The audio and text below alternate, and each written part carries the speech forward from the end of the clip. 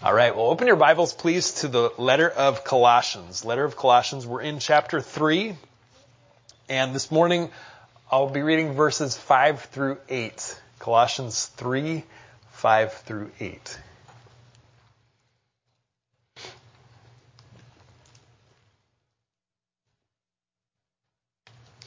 Therefore, consider the members of your earthly body as dead to immorality, impurity, passion, evil desire, and greed, which amounts to idolatry. For it is because of these things that the wrath of God will come upon the sons of disobedience. And in them you also once walked when you were living in them. But now you also put them all aside: anger, wrath, malice, slander, and abusive speech from your mouth. We've come to chapter 3 of this letter of Colossians, and chapter 3 is the responsibilities of the Christian life. In fact, in many of the letters that Paul wrote, he gets to a part like this, and about at this point in the letter where he traces out what is the Christian life? What is it like? What are the responsibilities of the Christian life? What do Christians not do? What do Christians do? What characterizes a Christian increasingly? And so he gives the commands, the responsibilities of the Christian life. And so this portion of Colossians fits well with our emphasis during this school year on discipleship, which is simply growing in these responsibilities and helping others to grow as well. The Lord told his disciples at the very beginning, "Follow me, and I will make you fishers of men." That is, grow, follow me, and help others to grow as well. And so there you have the disciples course, the whole coming full circle to follow Christ and to become fishers of men, to help others to follow Christ in the same way. So the responsibilities of the Christian life. Last time we had 5 activities to put to death. If you want to be a Christian, you want to embrace the responsibilities of a Christian, you have to put these 5 activities to death. And they're in verse 5. Immorality, impurity, passion, evil desire, and greed. And this time we've got 5 more to put off. That was put to death. These 5, it says put off, and I think that means something quite similar. But here's the next group of 5 activities you're to put off. Anger. In verse 8, wrath, malice, slander, and abusive speech from your mouth. The first list of 5 are sins motivated by lust. Sexual lust seems to be the direction of those. The group of 5 that we're going to look at this morning and seek to put these off are sins motivated by anger. Sins motivated by anger. So the first would be sins related to impurity. And the second list of 5, that's what we're doing this morning, is interpersonal sins. And so this is your responsibility, is to put these things to death, to put off these things. These 2 groups of 5 activities, they seem to go together, and even to kind of trace out a whole of the old life that you're seeking to put off. It seems to be kind of traced out, at least in lines, by these sins that have to do with lust on the one hand and anger on the other hand. There's a couple ways in which you can show that. Well, there are 2 groups of 5. It indicates it's kind of a set. The first group moves from outward sins to inward. So sexual immorality would be outward, and then it moves to what motivates it: impurity, passion, evil desire, and finally greed, which amounts to idolatry. It's a problem with God, actually. And then the second list of 5 seems to move in the opposite direction. Now, the first one from outward to inward, and this one from inward to outward. And so it kind of gives kind of a whole. It starts with the anger within, then wrath, malice, slander, and abusive speech from your mouth. And so it gives kind of the idea of a whole. It says when it gives the second list of 5, it uses the word also. It's connected to the first group. And then it says put them all aside, indicating a kind of completion. So these 5 more sins that we're adding to the 5 sins that we talked about last time present kind of a whole.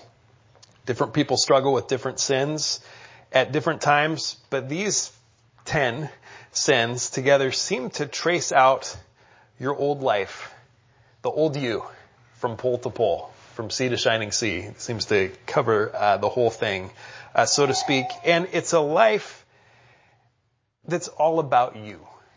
It's a life that's all about you. That's what these 10 sins really trace out. It's a life that's all about what does or doesn't make you angry, or what does or doesn't satisfy your desires. It's a life where you are at the center of this life. It traces out a life that is utterly selfish, a life that is utterly self-oriented. And you're supposed to get rid of all of these. Not some of them, not most of them, it doesn't say, but to get rid of all of them. And so the language that's used is absolute. Put them off like a garment that you're throwing away. You're not going to wear it anymore. It doesn't say, make sure it fits on you loosely. No, it says put it off. And put to death. Put to death. It doesn't say wound it. It says be bold, be absolute, make no compromise with these things, put to death. So how can you do that? Put off these things. Put to death these things, and do it to all of them when any one of them is actually bigger than you are. Is actually stronger than you are. It's something that you can't get out of. And the answer, of course, is it takes Christ himself to remove it. And so because of that, before Paul gets to these commands to put these things to death, put them off, he gives two previous commands and puts a therefore after these, and that is to seek things above, to set your mind on things above where Christ is, seated at the right hand of God, and your life is hidden with Christ in God, and so you're to trust in Christ by faith, and in so doing, then put off these things. So let me encourage you to do that, to seek things above, to make that your constant focus, to be setting your mind, and that your life is hidden with Christ above. And so in light of that, let me ask you this question and ask you to consider it with the utmost seriousness, because it's a very important question. Have you really grasped God's love for you in Christ? Have you really grasped his love for you in Christ? Have you grasped the forgiveness that's born out of that love for you that's in Christ, that's been accomplished for you in Christ? Have you grasped it by faith? Have you made it yours? Is your mind dwelling on your life hidden with him in Christ? Are you resting in it? Because the word therefore, and then to put off all these things, very actively to put off these things, is only for that person, is only for the Christian who's resting in Christ by faith. 2 times in Jesus' life on earth, he heard a voice from heaven.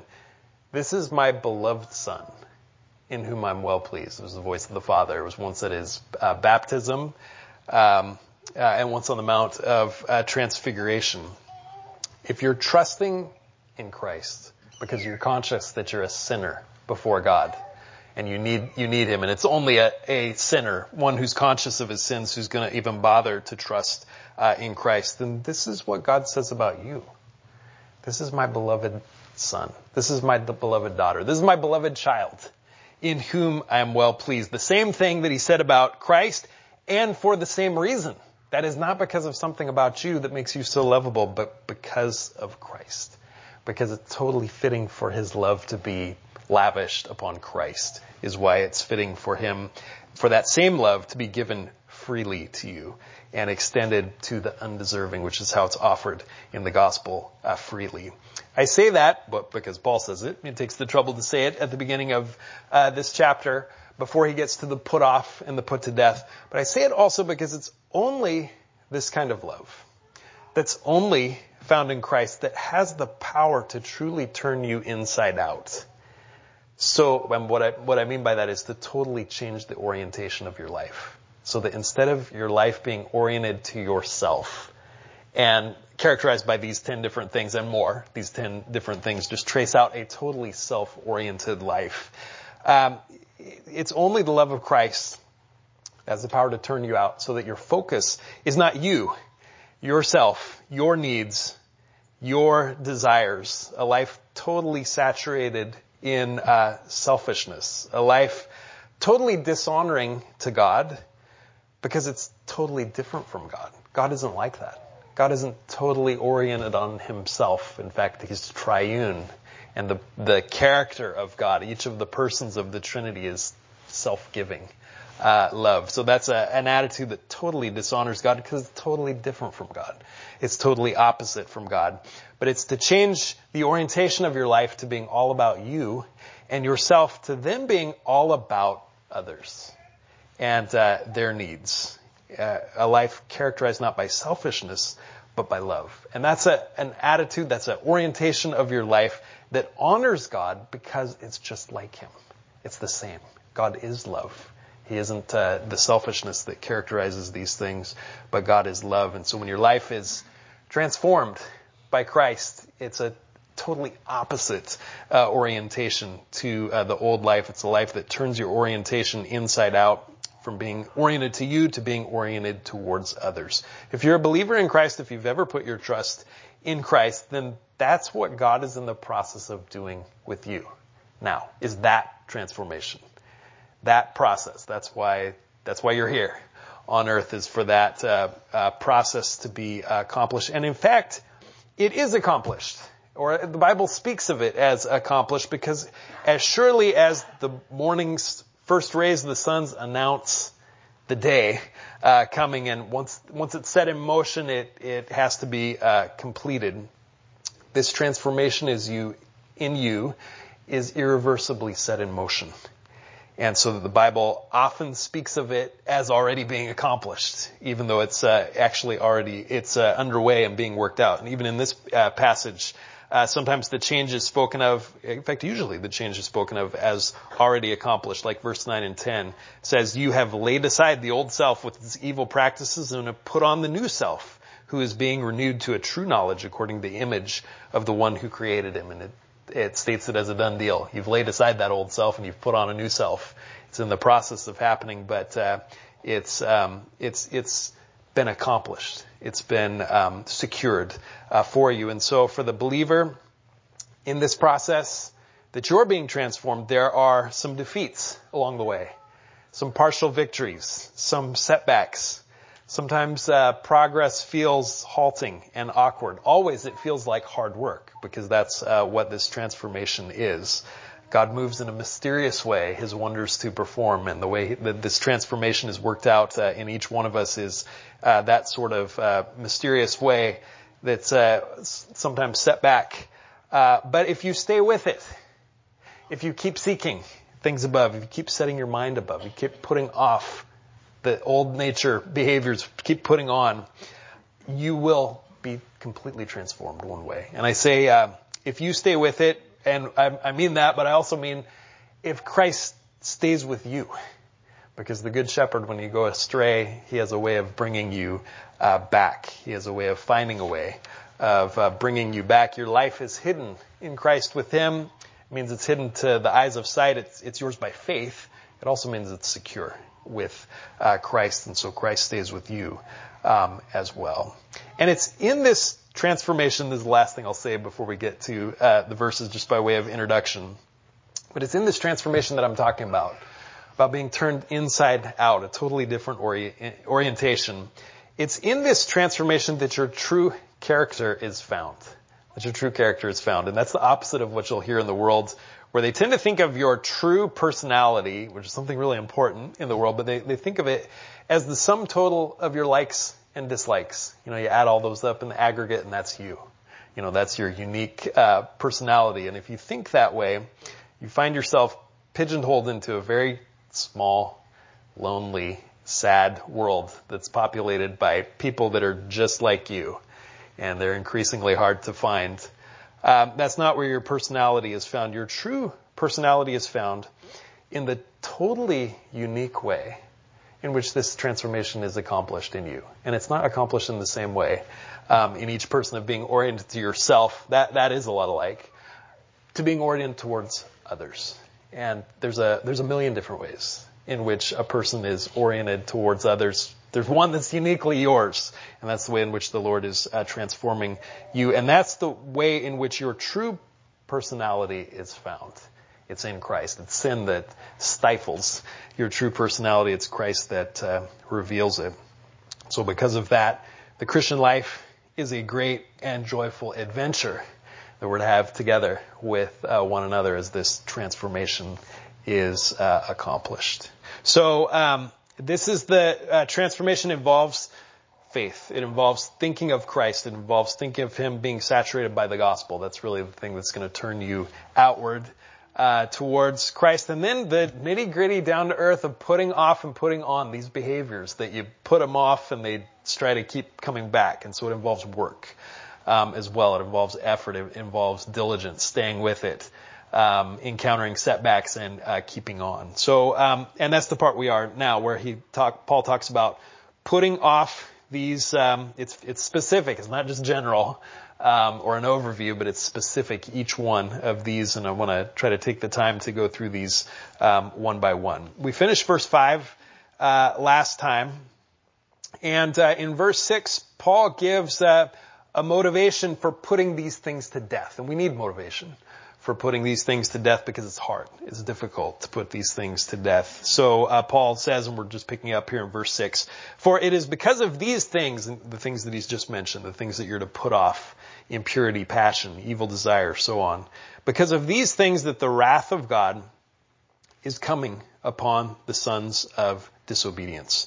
There's coming a day when the wrath of God, which is being stored up for sins, is going to be poured out. It's going to be poured out upon sinners. It's going to be poured out on people whose lives are totally caught up in these sins. And that's what makes it unfitting for a Christian, for his life to be characterized by these sorts of things. And so Paul makes a reminder of that stark reality. A Christian believes in the wrath of God. A Christian even announces the wrath of God. That's part of our testimony.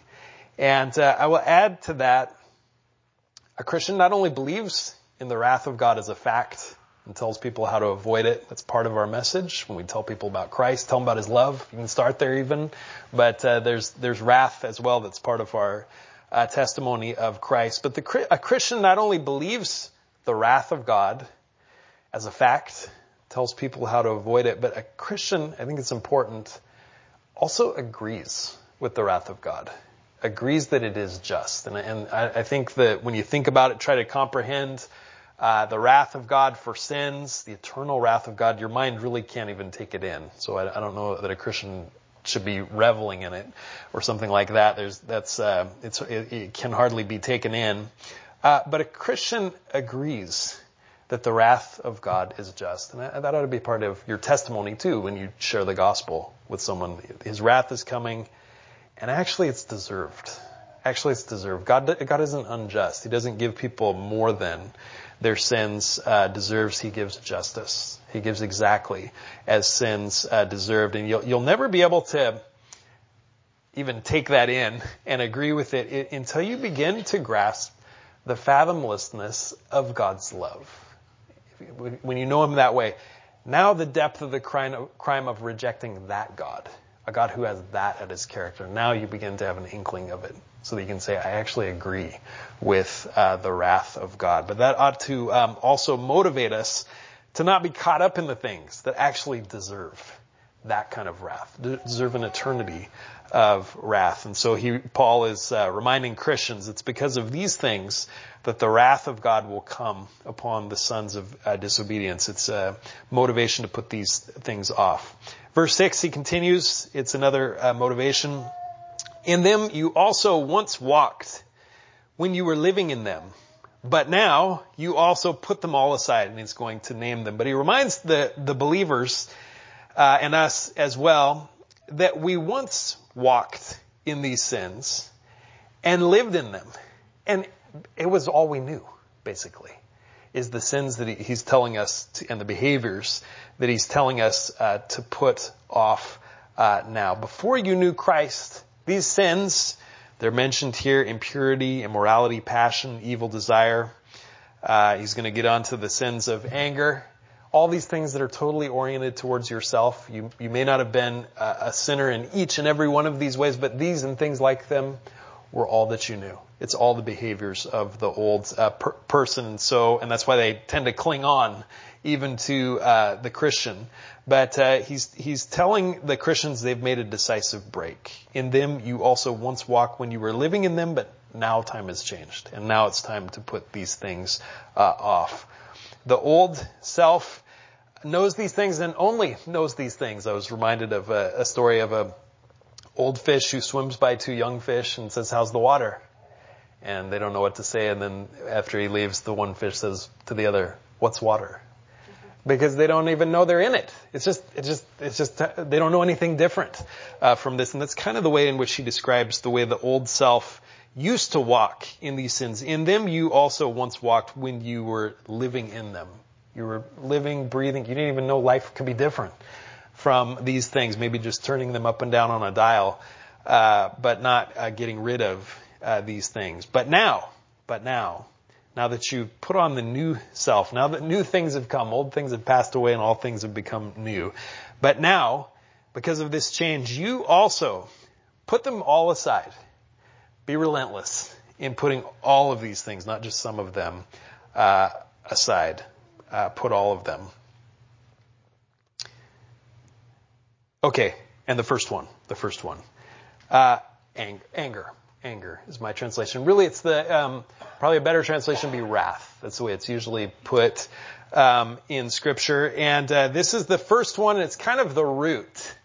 So I'll spend a little more time with this one than the others. It's the root of all the others in this list. They all kind of blend into each other, and they come from this one, which is wrath. The same word is used for the wrath of God in verse 6, where he was giving a reason why these things are not fitting, because the wrath of God is being stored up and it's going to come upon all of these things. And then he says, put them all aside, your own wrath. And he's talking about two different things. God's wrath. God doesn't have emotions. He has a fixed disposition towards sins. But we have a human kind of wrath, which is actually sinful. And that's what we're to put aside. And it is an emotion. It waxes and wanes. An angry person is sometimes not angry or doesn't appear to be angry. So it waxes and wanes. But it also is, the word that Paul uses here is for a settled disposition.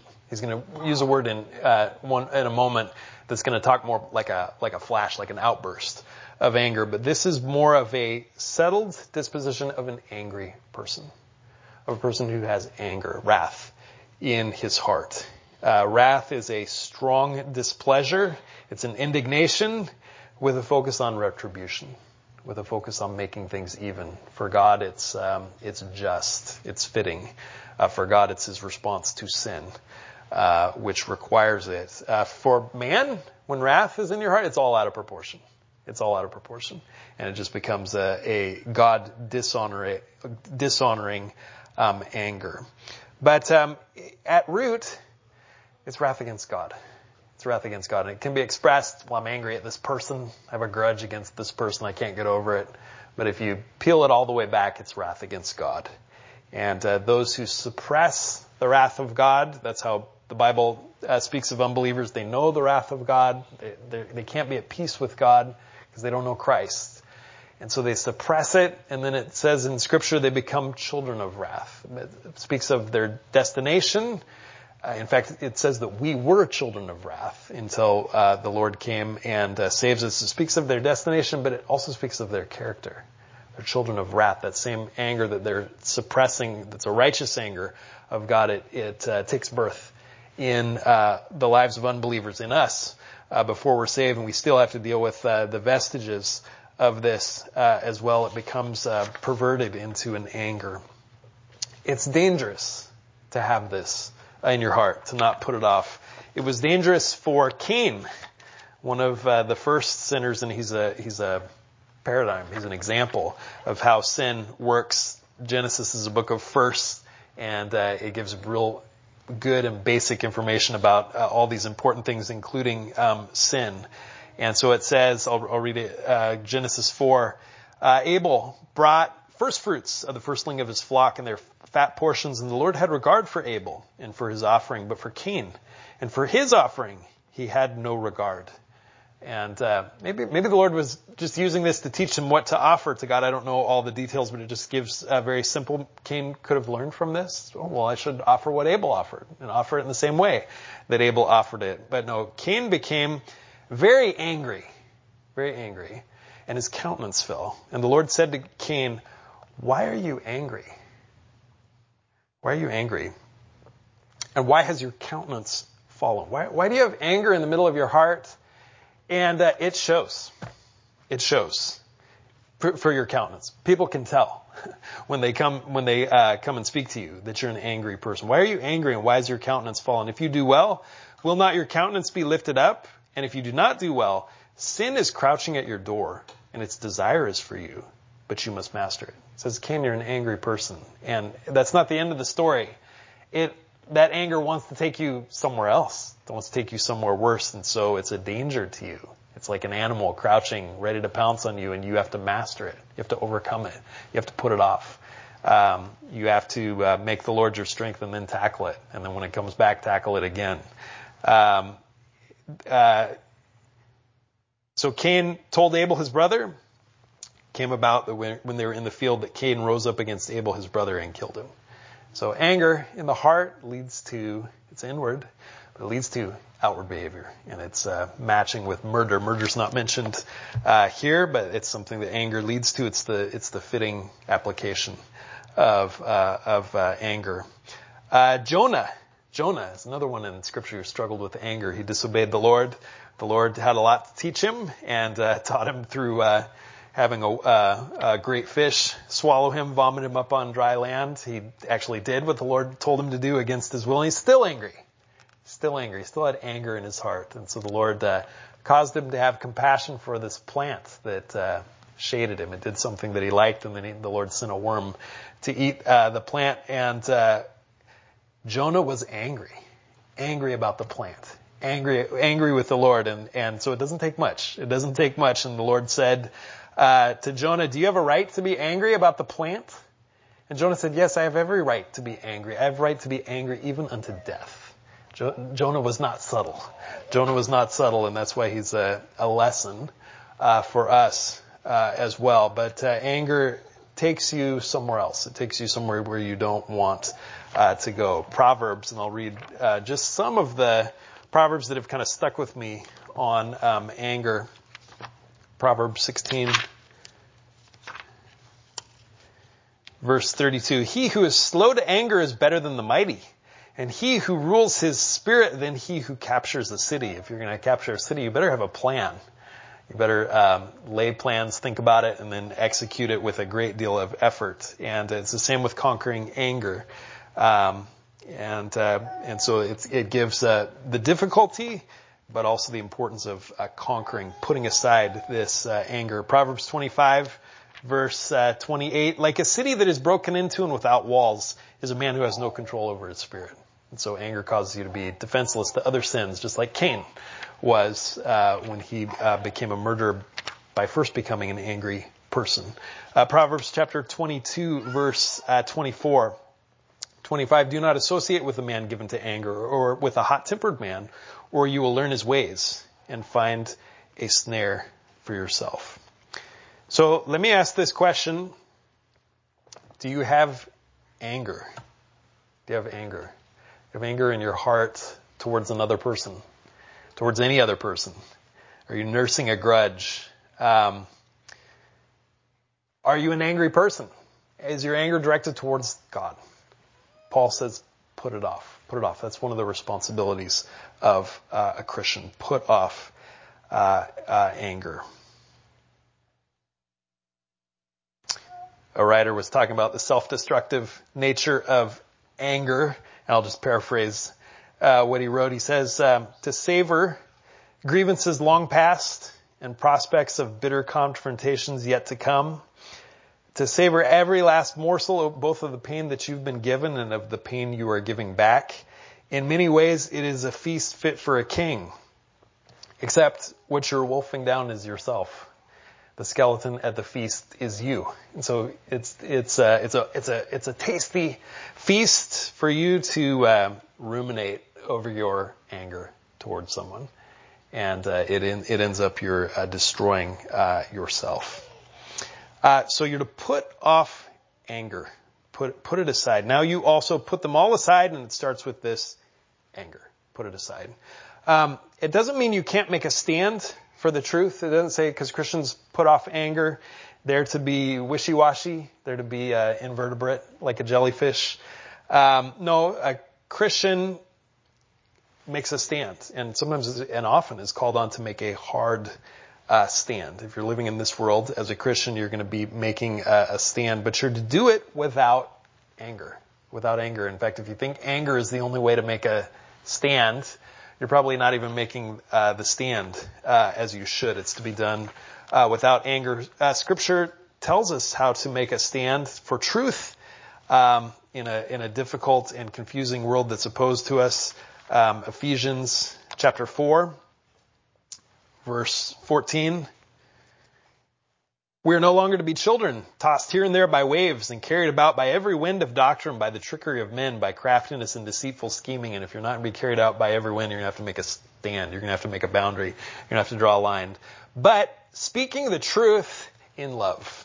Speaking the truth in love, we're to grow up in all aspects into Him who is the head, even Christ. And so you're to make a stand, but you're to do it without anger, without rancor, without bearing a grudge against the people that you're, even maybe the people that you're making a stand against, but you're to do it in love. You're to do it in compassion.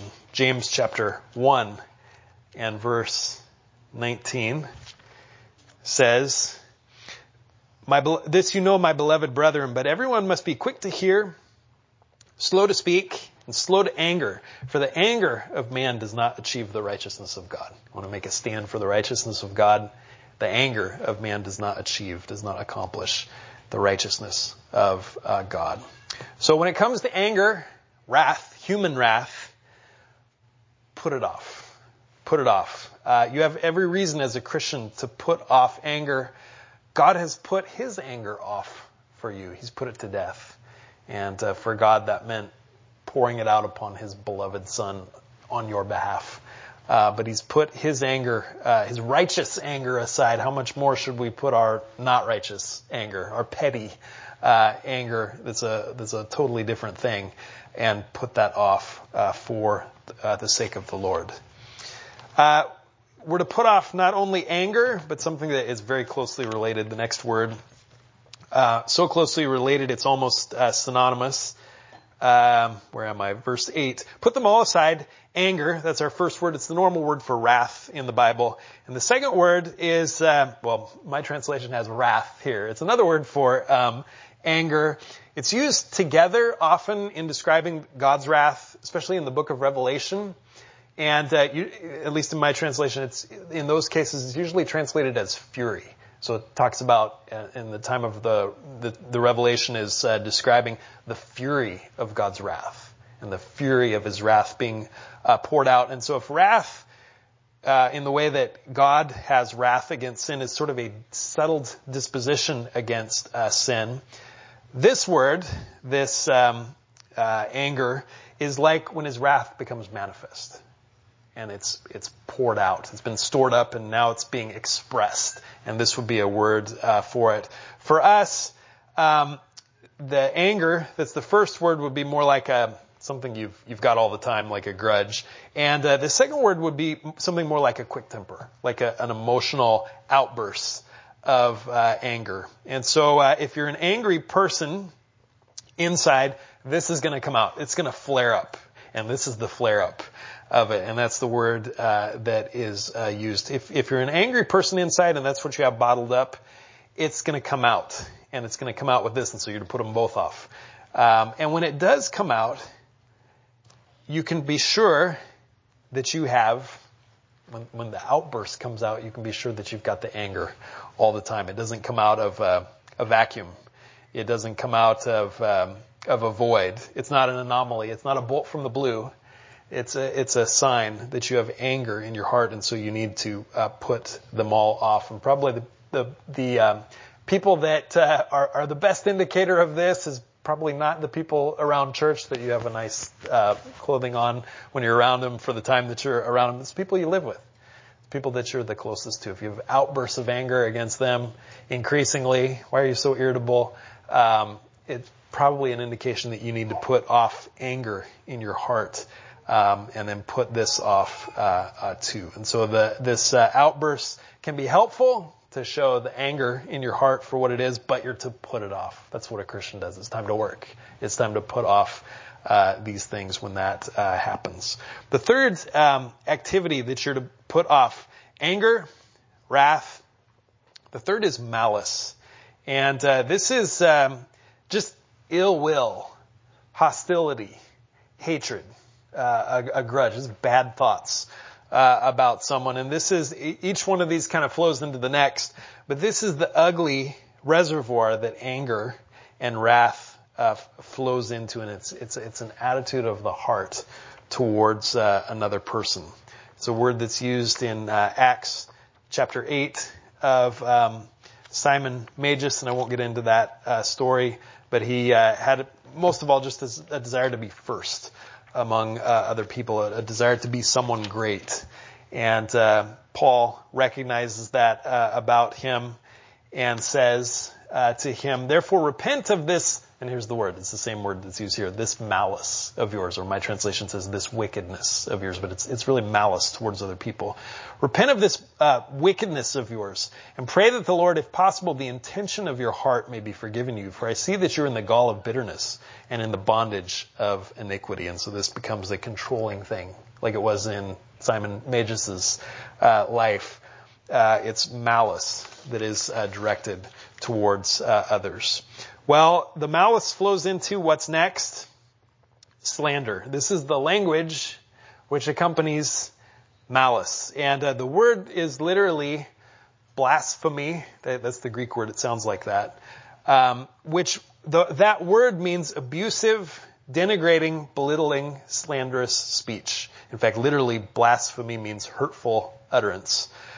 We normally think of that as it is against God. So if you just say blasphemy, you're thinking immediately of somebody giving belittling speech or an act towards God, but it can be directed against men as well, and Scripture speaks of it in that way. Blasphemy meaning abusive utterance towards another person. So it depends on the context. Titus 3 verse 2 is a place where the word is used against word as it's expressed towards other people.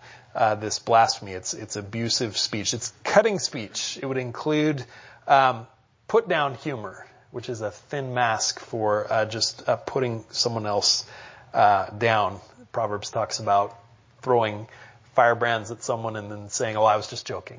It says that's what a fool does. A fool cloaks it in that way. But you can see the anger that we started the list with is coming out. Now it's coming out in abusive speech. Now it's not a secret in the heart anymore. It's coming out in angry speech. And then the fifth one, abusive speech from your mouth. And this word is literally shameful speech. And it would be or would include obscene speech or dirty talk. And usually when someone has a 4-letter vocabulary, they're using dirty words in their speech, it's usually directed at abuse at another person. I mean, that's where it comes out. And so that's what is used here. And so if a dirty word escapes your lips, you need to be thinking not, well, I just need another filter of propriety on this, but you need to be thinking, I'm an angry person. It's an indicator. I'm an angry person, and I need to put all of these things off. The Lord says that what fills the heart, out of the treasury of the heart, the mouth speaks. And so Paul talks about removing anger from the heart, starts with the inside, and it ends with removing even slander and abusive speech from the lips, from inward to outward. So put them all off. Put them all off. Be thinking of Christ, of your life hidden in Christ, a totally different atmosphere, an atmosphere that turns you inside out, and then put these things off. And it's a list of things to diligently be put off. Let me just conclude by making one final point, or really just setting this in a different light, this whole struggle in a different light. By all accounts, not just Christians, we're living in uncertain times, shifting times. Important things are shifting. The ground's in motion beneath us. Scripture tells us for times like these, or times when we're especially aware of these things, it really should be all the times, the time is short. The days are evil. The end is at hand. The coming of the Lord is near. Scripture warns us in the last days, difficult times will come, or dangerous times will come, and the evil men will proceed from bad to worse. Suffering or persecution, and perhaps we'll be facing that increasingly in days to come. Suffering or persecution is an accelerator. It causes things to happen faster. It did for the Lord in his ministry. John the Baptist went to prison, and things started moving in the Lord's ministry. And then John the Baptist was killed, and things started moving even faster, and they really picked up in the pace. What speeds up in persecution is really not anything extraordinary, but the normal function of the church, the normal growth in holiness, including such as this of putting off these things. Normal discipleship. And discipleship means being ready and willing to pay a cost. It's said all the time about discipleship, and also to reach out. That's what it means to be a disciple, to follow Christ, no matter what the cost, and to make the disciples, to become fishers of men. So it's to be ready and willing to pay a cost and reach out, or to pay a cost while reaching out, or because you're reaching out. In that way, the Lord said that, follow me and I will make you fishers of men. So we're to be ready, we're to be willing to make every effort to grow, to make the most of every opportunity, and especially in difficult times. So be ready. God doesn't use impure or angry people. He uses people whose life is focused on others and not whose life is focused on himself. That's the process of what God is doing in you, in the unique transformation that he's working in you.